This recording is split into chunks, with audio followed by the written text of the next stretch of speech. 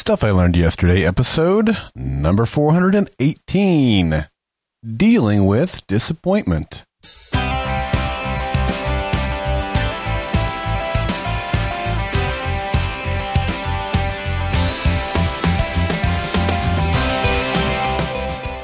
Welcome to Stuff I Learned Yesterday. I'm Daryl Darnell. After watching Batman vs. Superman this weekend, I can still say that Michael Keaton is my favorite actor to have ever portrayed Batman/Bruce Wayne. And I believe that if you aren't learning, you aren't living. In today's episode of Stuff I Learned Yesterday, I share lessons I've learned by being faced with incredible disappointment. Well, hey there. Happy Monday to you. Welcome back to Stuff I Learned Yesterday. Or if you are a first-time listener, welcome to Stuff I Learned Yesterday. This is a podcast where we take simple stories, real stories from the lives of each of our hosts, and we pull out simple yet practical and applicable life lessons from each story. So thanks for tuning in for today. And we like to start out each episode with a fun fact of the day. And since we're talking about Batman and Superman, well, at least I mentioned it in the intro, I thought we could look at some fun facts about Batman, the Caped Crusader, in today's segment. Now, for as long as I can remember, Batman has been my favorite superhero, so I was really looking forward to this movie, and in fact, I liked it. I mean, it wasn't perfect. There were some things that were just okay, but overall, I liked it, and I thought it had a great ending. I thought it all wrapped up, so I do recommend going and seeing it, especially if you are a superhero movie fan like I am. So here's some fun facts about Batman. Hopefully everybody knows this, but just in case, you got to know this one. Batman was created in 1939.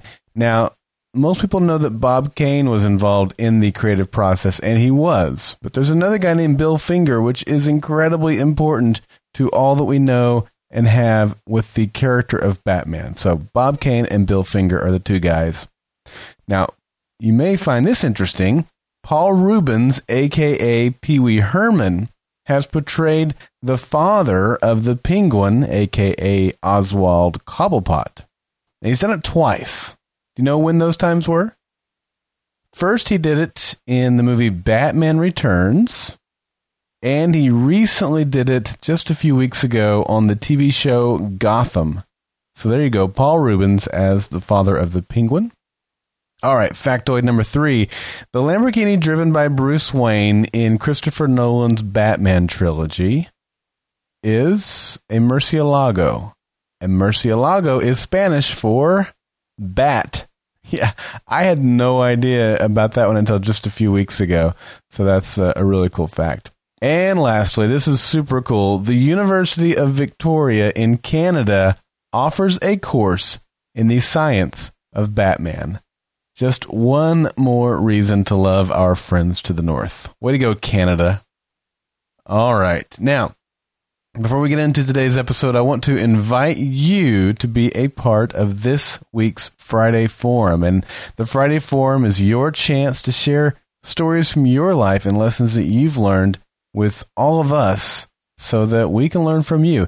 And you can do that by calling 304-837-2278. That's the Golden Spiral Media voice feedback line. Or you can head over to goldenspiralmedia.com/feedback, where you will have a variety of ways to send in your Friday Forum contribution.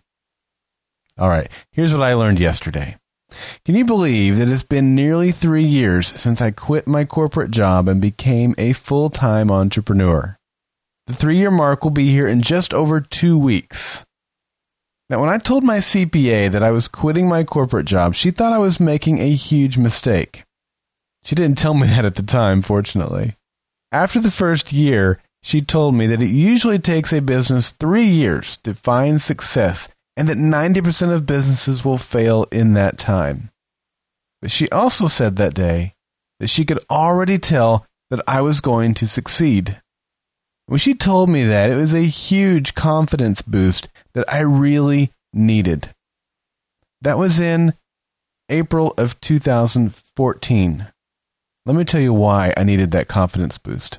As some of you know, the first year I spent as an entrepreneur was not typical.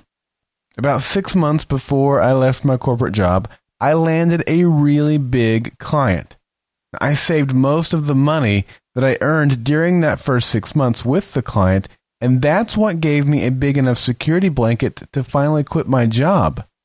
And once I quit my job, I had more than enough work coming in from that single client to provide for all of my needs.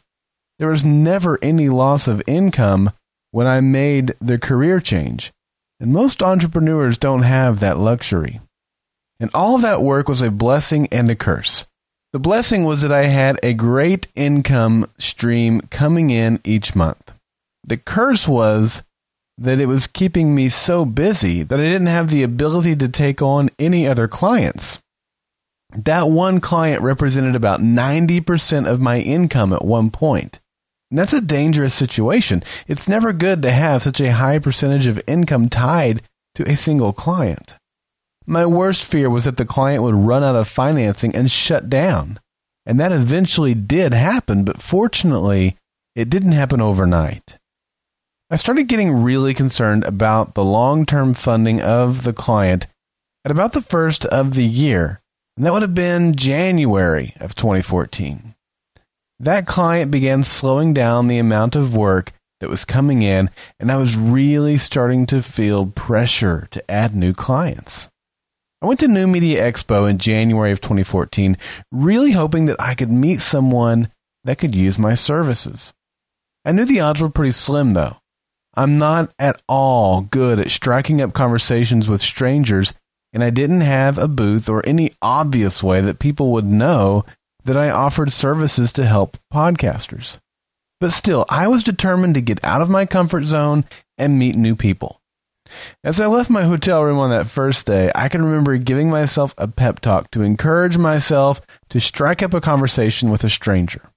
I immediately headed down to one of the Starbucks shops located inside the hotel, and as I stood in line to place my order, I got up my nerve and I started a conversation with the guy in line behind me. We started with the typical small talk stuff about where we were from and what our backgrounds in podcasting was and why we had decided to attend the conference. And then it didn't take long for me to tell him about Golden Spiral Media and the podcasting services that I provided. And when I did, his face lit up. He said something to the effect that he and his business partner were hoping to connect with someone who had my background and provided some of the services that I offered. They were starting a podcast soon, and they needed some help with it. I couldn't believe it. I hadn't even attended my first session yet, and it looked like I may have been well on my way to landing a new client. The guy asked me if I would wait for him after I got my order so that he could introduce me to his partner. Well, of course, I agreed. We quickly found his partner and had a brief recap of what we had discussed while in line at Starbucks. Now, we each had other things on our agenda to get to, but we decided to set up a time to have a more formal style meeting before the conference was over. So the next day we met at the other Starbucks location inside the hotel and talked about everything from editing, equipment, best practices, and budget. And things seemed to be going really well. I remember just sitting there trying to contain my excitement. After the meeting was over, I found a quiet place and I called my wife. My excitement boiled over and I probably looked like a teenage girl on the phone. I was pacing back and forth, talking really fast and energetically. And I didn't really notice it until my wife pointed out how animated I was and how excited I was. But I had every reason to be excited. I mean, if I didn't land some new clients and the other client did shut down operations, we were going to be in a really bad spot financially. I needed to secure some new clients fast. I met briefly again with the guys before New Media Expo was over, and I had a really good feeling about them. I was nearly 100% sure that they would soon be a regular client. And that ended up being the only good lead I was able to get from that year's conference, but I was pretty encouraged by it. Well, my enthusiasm soon got blown up. The guys let me know that they had decided to do all the editing themselves so that they could make their tight budget last even longer. While I certainly understood their position, it was crushing to me. I had come from a mountaintop schoolgirl-like enthusiasm to crushed disappointment in a matter of a few days. On top of all that, I was back to square one with no good leads.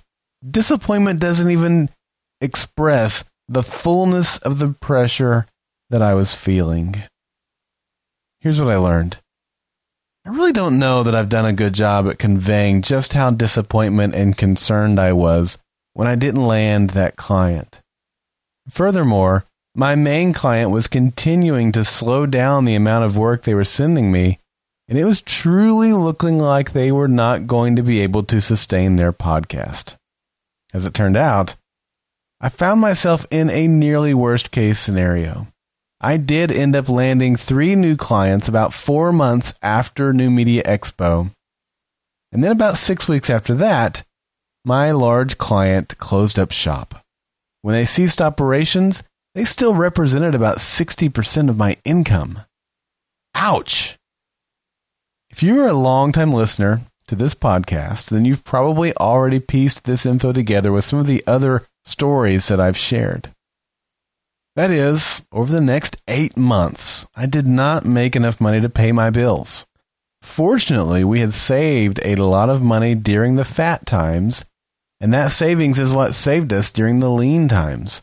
Those 8 months were incredibly challenging, but also helped me grow in ways that I never would have otherwise grown. And that's a big lesson that I learned here. No one likes disappointment, but living through those situations better prepares us for the future. They give us practical lessons that make us stronger, more efficient, and more aware of all that we truly have to be grateful for. Looking back on it now, not only did those tough months and failing to land that client give me a better perspective and appreciation for what I had, but I'm now grateful that I went through those times of disappointment.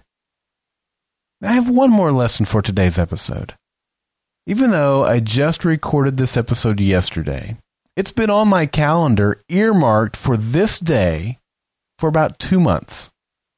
Last week, something happened that has given me an even deeper understanding about disappointing times.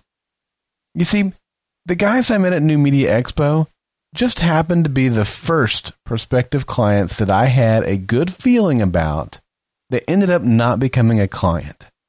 And I think that's part of what added to my disappointment that day. I had never experienced that type of thing before. Now it's something that has happened to me quite a few times, actually. But in the last week, I had 2 separate parties come to me and sign on to become new recurring clients. In both situations, I'd met with them on multiple occasions and helped them with various things related to their podcast. And I had talked to them about doing ongoing audio production with my company, but they had decided to go with a less expensive option. Now, I'm not sure what happened with either of them and their audio editors. All I know is that they now have a better appreciation for what I'm able to provide and are ready to pay for the level of service that I provide. For one of the clients, it had been nearly a year and a half since I first helped them. And for the other client, it's been a full year.